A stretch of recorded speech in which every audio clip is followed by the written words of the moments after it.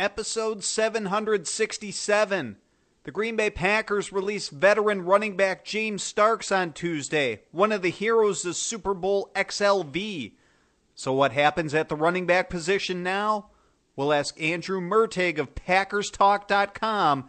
It's all coming up on Railbird Central next.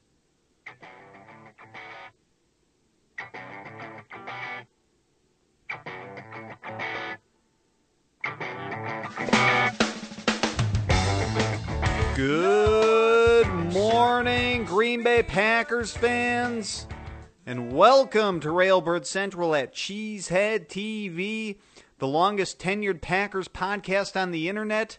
I'm your host, Brian Carreveau, and we're talking about the release of James Starks today. To do that, we have a guest joining us on the line. Baltar, find me another expert, one that likes me this time, okay? We have Andrew Mertig of PackersTalk.com. Mr. Mertig, how you doing this morning? Very good. How are you doing, Brian? Good. Glad you could join us on the show once again. I think we talked this past summer about quarterbacks, if I remember correctly, but thank you, Andrew, for coming on. Did the release of James Starks catch you by surprise? And from a production standpoint, was it the right thing for the Packers to do? It absolutely didn't catch me by surprise. I thought this was the easiest roster decision that Ted Thompson had to make. The salary cap savings versus the production of James Starks, it just made no sense to have him on the roster anymore. I think really when you look at Starks from a production standpoint, he seemed to have lost that step, that when running backs hit 30, you always hear about that sort of wall that they hit. I thought Starks looked a step slow this year. He was very indecisive. He did a lot of running east and west instead of north and south, and so I thought that was a pretty easy decision for the Packers to move forward without James. Yeah, it was going to come sooner or later. We just perhaps maybe didn't know the day it was going to happen, but the Packers move on from James Starks. Okay, Andrew, where do the Packers go from here at the running back position? Because Ty Montgomery is the only halfback under contract for 2017. Yeah, I mean, I think they have a good thing. I think Montgomery can definitely be a starter in the league. But depth is a huge issue, as was proved during this season. And I think, maybe looking at re-upping with John Crockett, if he can rehab from the injury. Eddie Lacy, Christine Michael would be players that could potentially be brought back. I think Lacy, he's probably looking at a 1-year prove-it kind of contract, where he can come back a little bit cheaper than what they would have expected last offseason. And maybe have an opportunity to be sort of that thunder and lightning with Ty Montgomery. Christine Michael is a frustrating guy for me because he seems to have all the talent, but really hasn't demonstrated a good knowledge of the playbook. Sometimes his field awareness isn't the greatest, so that could be a possibility. And then, of course, looking to the draft, I think, as always, there's running backs that are going to be available in the mid to late rounds that can make a big difference and an impact on this team. Yeah, I would expect the Packers to add a rookie running back at some point in 2017. In other personnel moves, Andrew, the Jets claimed defensive lineman Mike Pennel on Monday. Do you think the Packers made the proper decision releasing him? Well, I mean, I do think, despite the Packers seeming to be a little reluctant to ever have players on the roster with lots of off-the-field issues, I think if the talent is there, there can be room for some of those players, as long as you have a strong locker room, which I think clearly the Packers do. With Pennel, I don't think that his on-the-field production ever really made up for those off-the-field issues. Pennel was a good run stopper, but I think those guys can be available relatively easily, and I don't think his impact on the pass rush game was enough to justify keeping him around. So I'm sure the Jets will take a good hard look at him, but I don't think that he's ever more than just a rotational player. So I think Pat should be all right without Pennel. Yeah, you make a good point. Had he been an absolute stud, the Packers could probably forgive a lot of those problems, but he's kind of a run-of-the-mill as far as defensive linemen go. But Andrew, the NFL made it official, releasing the first-round draft order after the Super Bowl with the Packers selecting 29th overall. Do you think they'll be able to get the help they need picking that late in each round? Typically, I would say it's difficult to strike gold later in the rounds. Certainly, there's teams that do it consistently every year. You know, if you look at the Patriots or the Seahawks, they're able to find those gems later in the draft or maneuver their positions in order to find that impact player. The one good news is clearly the Packers' number one need is cornerback, and this just happens to be one of the deepest drafts at cornerback we've seen for quite a few years. I would say, with first and second round grades, there's some pretty big impact players. And the nice thing is, because there's so many of those players, they'll start to slide in the draft. So they might be able to get somebody at the end of the first round who might typically have a mid first round grade, like Teez Tabor from Florida or Sidney Jones from Washington. Adoree Jackson from USC is my personal favorite. Just because of the ridiculous ball skills that he has. But I think, they can find really good value in the first round at cornerback. And if they wanted to do sort of like they did with Demarius Randall and Quentin Rollins a few years ago and double dip in the first and second round, there's some really good value to be found at cornerback in the second round. Guys like Jordan Lewis from Michigan, who Badger fans may remember for the ridiculous one-handed interception at the end of the Michigan-Wisconsin game. Tre'Davious White from LSU. I haven't dove super deep into the evaluation process yet, but there's going to be good value at corner, and obviously the Packers have some need there. We're talking to Andrew Mertig of PackersTalk.com here at Railbird Central on a Wednesday morning. Andrew, Las Vegas odds makers have already released the odds to win next year's Super Bowl, installing the Packers at 9-1 behind only the Patriots and tied with the Cowboys. Does that sound too high, too low, or just right?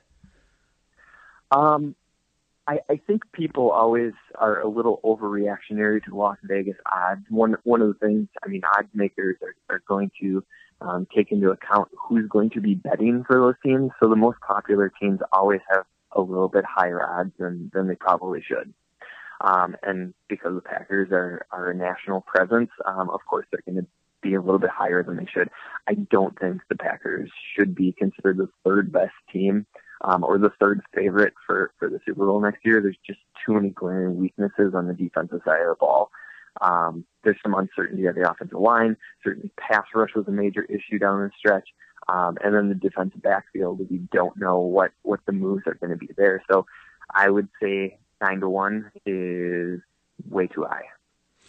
Yeah, maybe a lot of those questions will be answered in the offseason and free agency and the draft. It just takes time to work your way through those kind of things. But that made a good transition to the most recent article you yourself published at PackersTalk.com.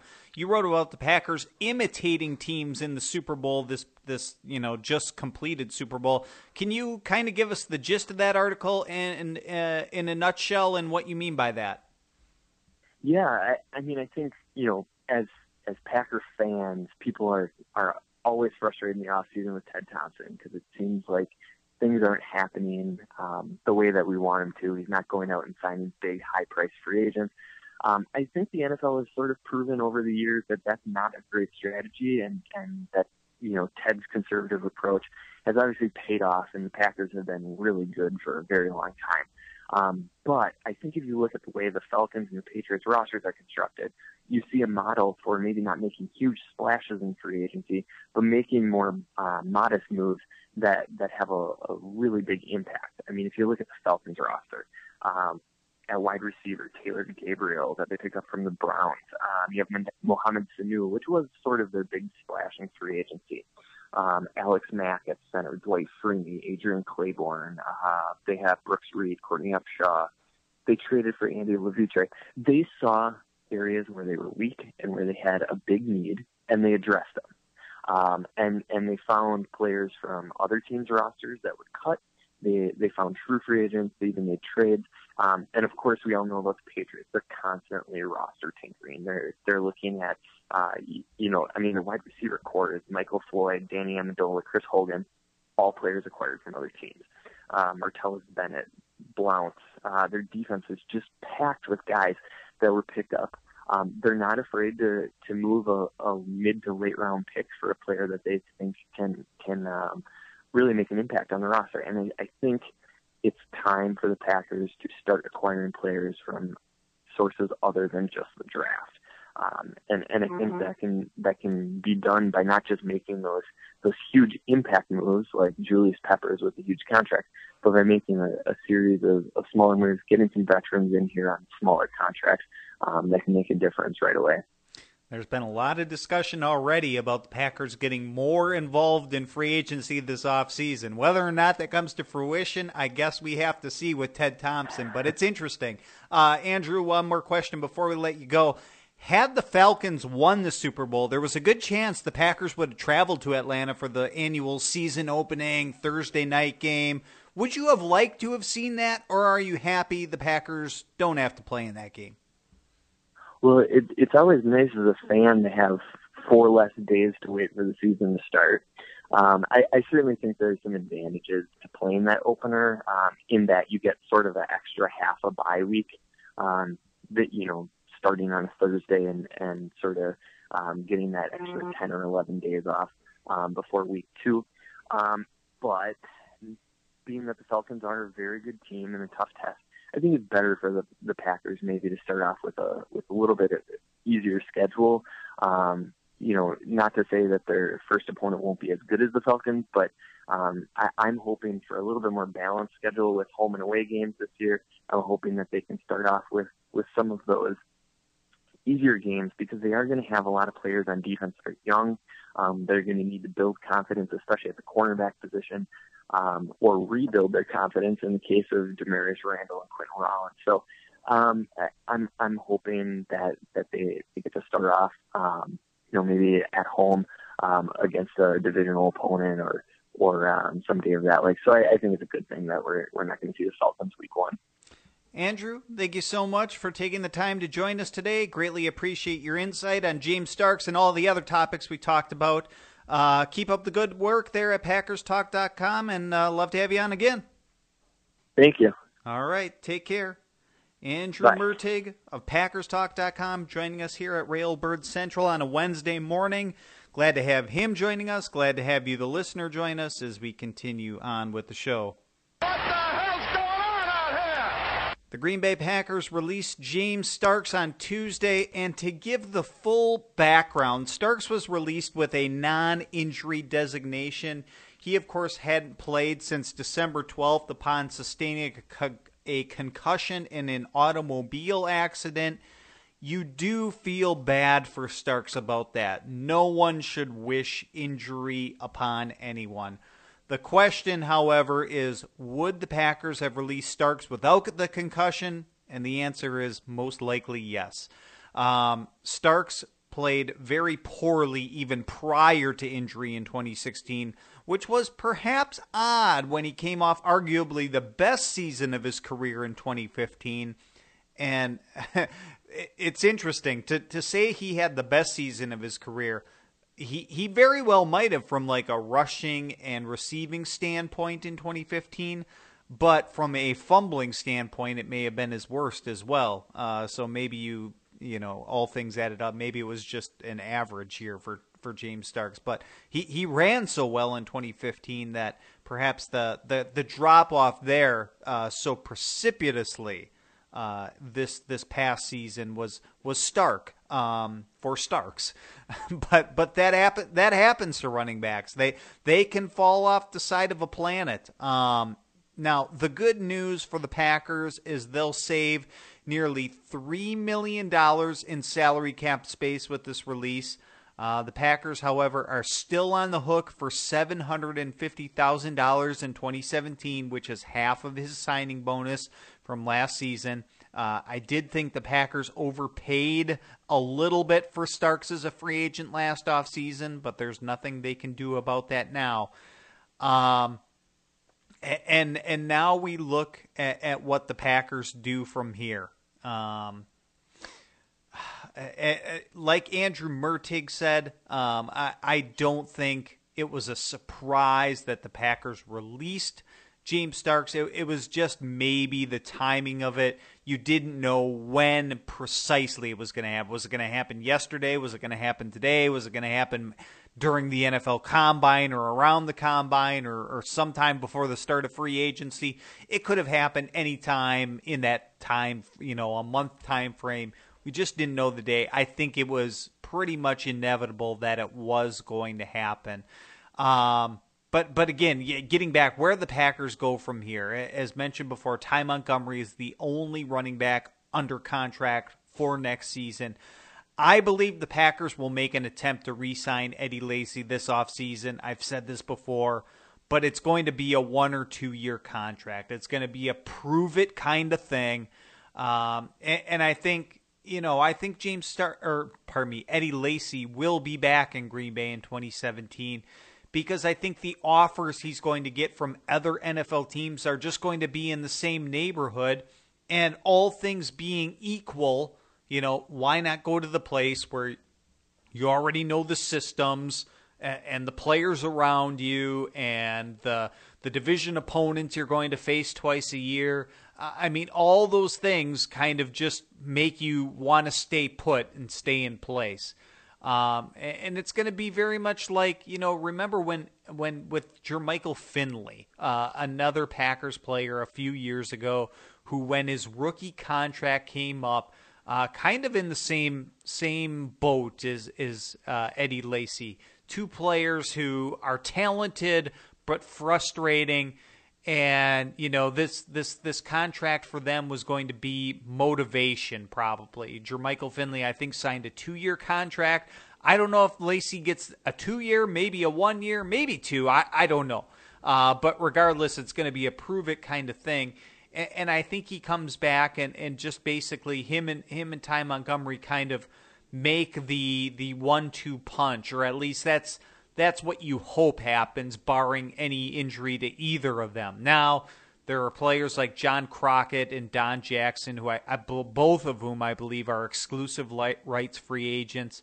I had heard this somewhere from a beat writer on the Green Bay Packers. I wish I could remember who it was. I don't even remember now if it was on Twitter, if it was in an article. They said they don't anticipate the Packers re-signing John Crockett. Why? I'm not really sure. I don't think there's a whole lot of hurt in doing so for a guy who's been around for 2 years. But anyway, I do expect the Packers to re-sign Don Jackson, bring him back for depth purposes, see what he's got. It certainly will help that he'd be around for an entire offseason. You remember for a while he dealt with an injury during the offseason last year, missed some time, and during like mini camp, things like that. So that'll help him being around. But yeah, then I see the Packers adding a rookie at some point. I don't expect it to be high. I shouldn't say that. In the event that James Starks does sign somewhere else, maybe they would draft one. Maybe not first round, but day 2 perhaps. I suppose I shouldn't rule it out this early, but we're going to have to play the wait and see game, of course, there. But easily, in the mid to late rounds, you could see the Packers adding a running back at some point. That's the way the NFL goes nowadays. I wouldn't propose that the Packers really have to spend an early round draft pick, even a day 2 on a running back, even if James Starks leaves.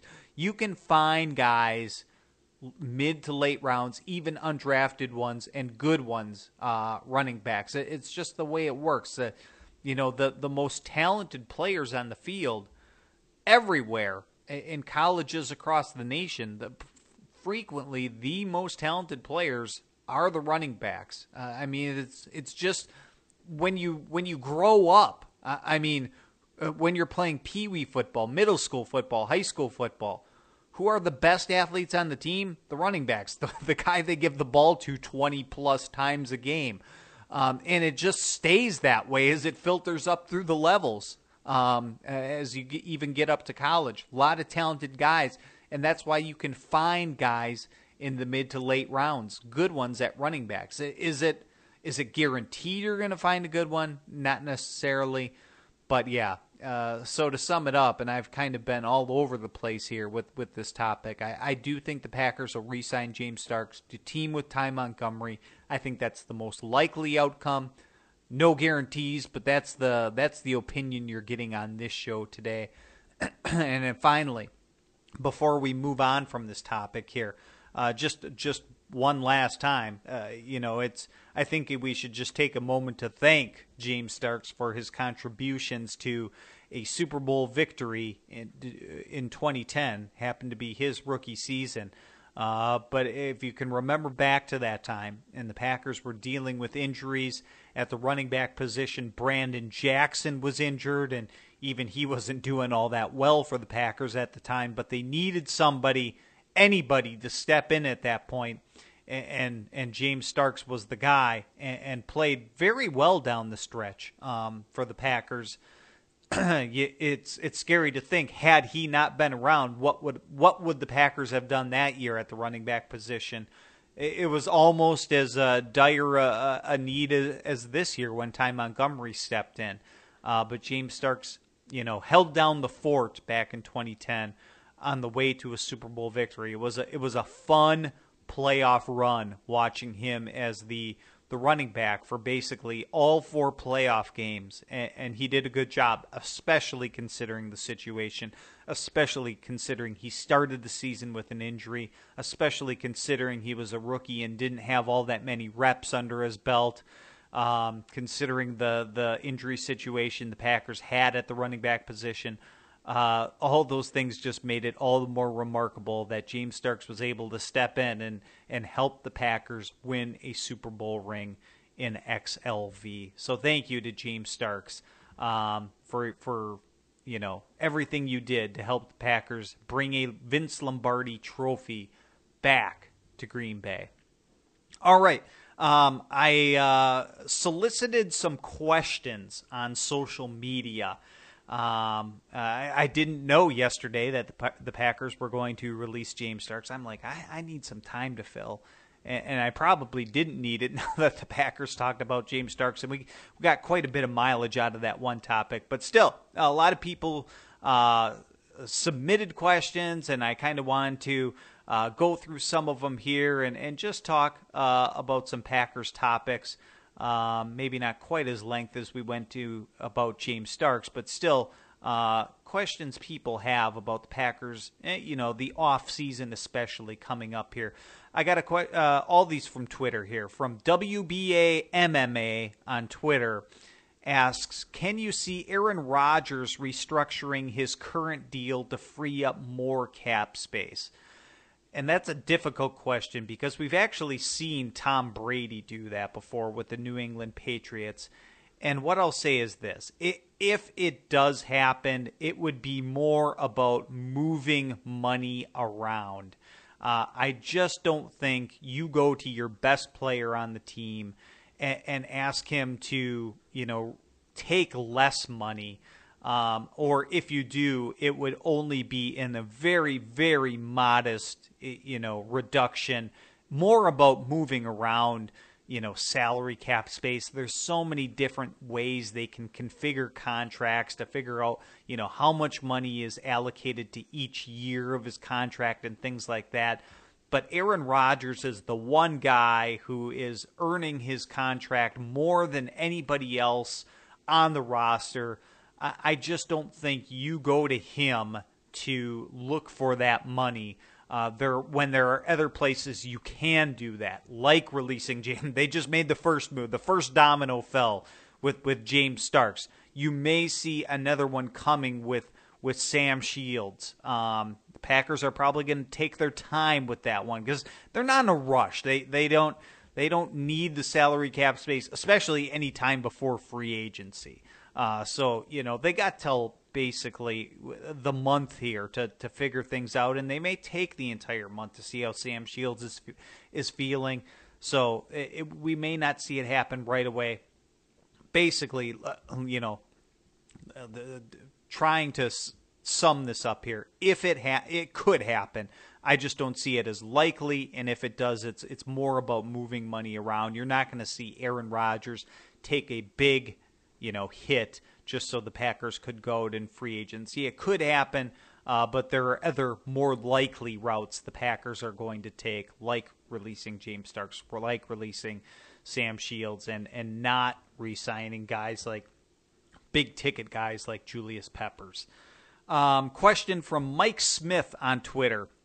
Is everything settled in the front office, or do you expect any big changes coming? If we're talking about, this year and this year only, I think things are basically settled. I think you saw that when Elliott Wolf declined and Brian Gutekunst for that matter, both of them turned down the 49ers general manager job or came out of the running at least out of that. And I believe both, agreed to new deals with the Green Bay Packers or got a raise, something along those lines. We don't know. That's about all we know. We don't know the exact money they signed for. Nobody's reported that, but they both apparently have gotten, restructured deals with the Green Bay Packers. I think everybody's just settling in until Ted Thompson retires, and I don't think anything's going to happen this year, but maybe next offseason you could start to see something happening here. There's just things we don't know about as fans. I think Ted Thompson very well may have made his intentions known to like Mark Murphy, saying, I'm going to stick around for the 2017 season and I'm going to walk away after that. Or I'm going to stick around for 2017 and stick around for just the draft in 2018, but after the draft going to step down. Something like that. That would not surprise me whatsoever. And I just see all the rest of the guys, the Elliott Wolfs, the Brian Gutekunsts, the Alonzo Highsmiths, the Russ Balls, they're just kind of going to stay in place for now and bide their time. One of them will be the general manager when Ted Thompson is gone, and the others, even if they don't become general manager, they move up in the pecking order. They kind of become maybe the so-called right-hand man, the second in command, and maybe eventually one of them moves on or things like that to another post, one that could be more to their liking. We'll see. But I expect for the next calendar year, we're not going to see any change, or if it is, if we see maybe a guy just changes titles or something like that, but that might be the only small kind of thing that might happen. Question from Jesse Armbrust on Twitter. What's BJ Raji up to? That's actually an interesting question because if you to refresh your memory, BJ Raji went into temporary retirement last off season. It was kind of said at the time that he was going to just kind of take it, year by year, and wasn't really committed to stepping away long term. And you know what? We've never heard from him, or I haven't at least. I haven't seen him speak to the media or anything. But I do think the writing is on the wall in Green Bay. I think they're fairly set, at least for 2017. I'm not sure about long term on the defensive line, although they're pretty good there as well. But when the Packers invested into the Kenny Clark in the first round, they were basically committing to a guy who's they expect to be around for a long time, and a guy who would take snaps away from BJ Raji even if he was still around. So I assume the most likely scenario is that BJ Raji just stays retired, just kind of status quo. I can't guarantee it. Like I said, I've never heard from BJ Raji, even an interview from him since this happened. Maybe he's itching to get back into the game, and maybe the Packers are very happy to let him do that with another NFL team. I can't even remember if they still have the rights to him or not. but they would probably be happy to let him test the market if need be. Or I guess his contract expired, didn't it? So he would be a free agent. Yeah, it's all kind of coming back to me right now. I don't see him coming back to Green Bay with not just Kenny Clark, but you've got also under contract for 2017. You got Mike Daniels, you got LaTroy Guion, and yeah, maybe you need some depth there. They do have Dean Lowry, of course, who's under contract as well. Maybe they got to get somebody to replace Mike Pennell. But they're probably going to do that with a rookie, and that's a totally understandable place that the Packers could do that. They're set with Daniels, Guion, and Clark. They don't need Raji. They just need young depth, and it's fine for that kind of person, the kind of like rotational defensive lineman to come from the draft and not free agency. That's an appropriate place to look for that. So, yeah. Thanks, BJ. Just like James Starks, thanks for your contributions to a Super Bowl victory and Super Bowl XLV. Hope retirement is treating you well. And then another question from Jeff Arndt on Twitter. Should the Packers ask Randall Cobb or Clay Matthews to take a pay cut? And, we of course talked to Pete Doherty on the show just last Friday. And he, of course, kind of maybe initiated this conversation because of the column he wrote at the Green Bay Press-Gazette. I'm not sure that it happens. You can sit there and look that both these guys are the second and third highest paid players on the Packers roster. And unlike Aaron Rodgers, who is living up to his contract, maybe Randall Cobb and Clay Matthews aren't. But the risk you take with these guys is if you ask them for a pay cut and then they decline, then you have to be ready to cut them. And I especially don't think you do that with Randall Cobb, even if he isn't quite living up to his contract. Randall Cobb sure can be a threat, as we saw in the playoff game against the New York Giants when he had probably the best game of the season at the very least. Randall Cobb can still be very dangerous out of the slot, especially when other guys are taking pressure off of him. And a lot of guys did this past year. When the Packers are at full strength with their receiving core, when Jordy Nelson's out there and Jared Cook are out there and Devontae Adams is living up to his end of the bargain, Randall Cobb can be a threat out of the slot, especially if he's healthy. I just think nothing happens there. He just comes back at the same contract. And same with Clay Matthews. I'm frustrated with Clay Matthews. I think everybody is. But you just got to bite the bullet and hope he's healthy. I think we kind of talked about with Pete Doherty there, what are the Packers going to do with Clay Matthews? Are they going to leave him at inside linebacker or inside or outside? And I think it could depend upon what the Packers do in the draft. If they end up drafting an outside linebacker high, maybe you move him inside. If they end up taking an inside linebacker high, maybe he stays outside. So you're kind of playing that wait-and-see game with Clay Matthews, and it's unfortunate, but I just he when healthy, he can be good, even if he's not the 12, the dozen sack kind of guy. Even if he's getting 6 or 7 sacks, I mean, he can at least be a contributing positive member of the team doing that if it's on a rotational basis. And I think you just have to accept that. It's possible these guys could take a pay cut. Once again, I don't think it's likely. Kind of a different situation than the other question we got about Aaron Rodgers taking the pay cut there. So that's the way I feel. Doesn't mean I'm right. You may have a different opinion. Other people may have a different opinion. But that's what you're getting here on Railbird Central. And moving on. The day ahead. All right, the season might be over, but there's one Packers player still taking part in competitive sports.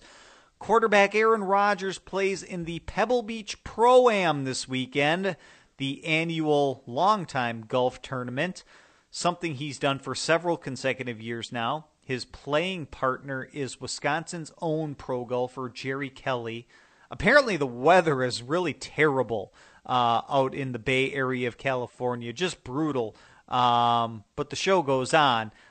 There was actually a really good article written on Rogers and Kelly playing in the Pebble Beach Pro-Am yesterday in a tune-up, just kind of a practice round.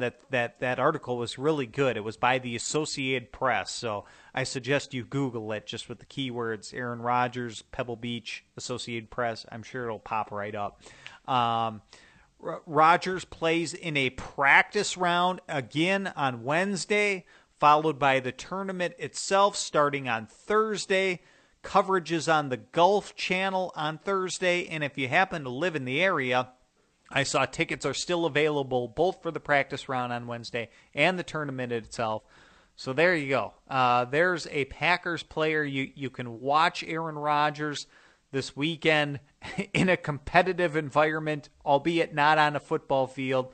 But at this time of year, in February, this is all we've got going for us. So there you go. That's what's happening in the day ahead here. And we'll track how he does over the course of the weekend. See if he's in the running to win the fun Pebble Beach Pro-Am. Of course, there's all sorts of celebrities, not just Aaron Rodgers. There are all sorts of celebrities from sports or entertainment, movies and television playing in the tournament as well. Known for Bill Murray making a fool of himself all over the golf course. It's a very fun event and at one of the coolest and best golf courses on the planet. So check it out if you're into that sort of thing. But that does it for today's episode of Railbird Central. Thank you, everybody, so much for joining us today. Today's show is brought to you by Bierrock, Madison's upcoming craft beer bar looking to open in the coming months, of which I am the prospective owner. Please give us a follow on Twitter at Bierrock Madison. That's spelled Bierock, Madison, the city that I live in, of course. We're not open yet. We hope to in the coming months, and appropriately, we're trying to get the word out on social media. So thanks a lot, folks, for joining us today. It was fun to talk about James Stark. Say farewell to him, and we'll be back again this upcoming Friday. We'll have our monthly engagement with Scott McKenna of the Talkin' Smack blog.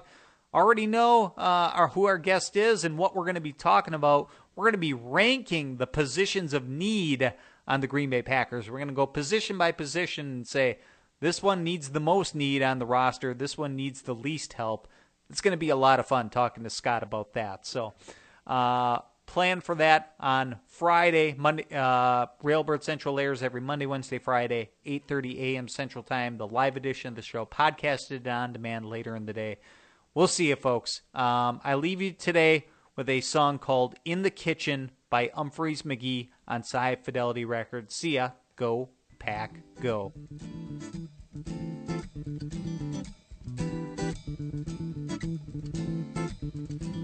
It was cold in the kitchen and the lights were low as winter slowly stumbled home. The air felt different and it started to show.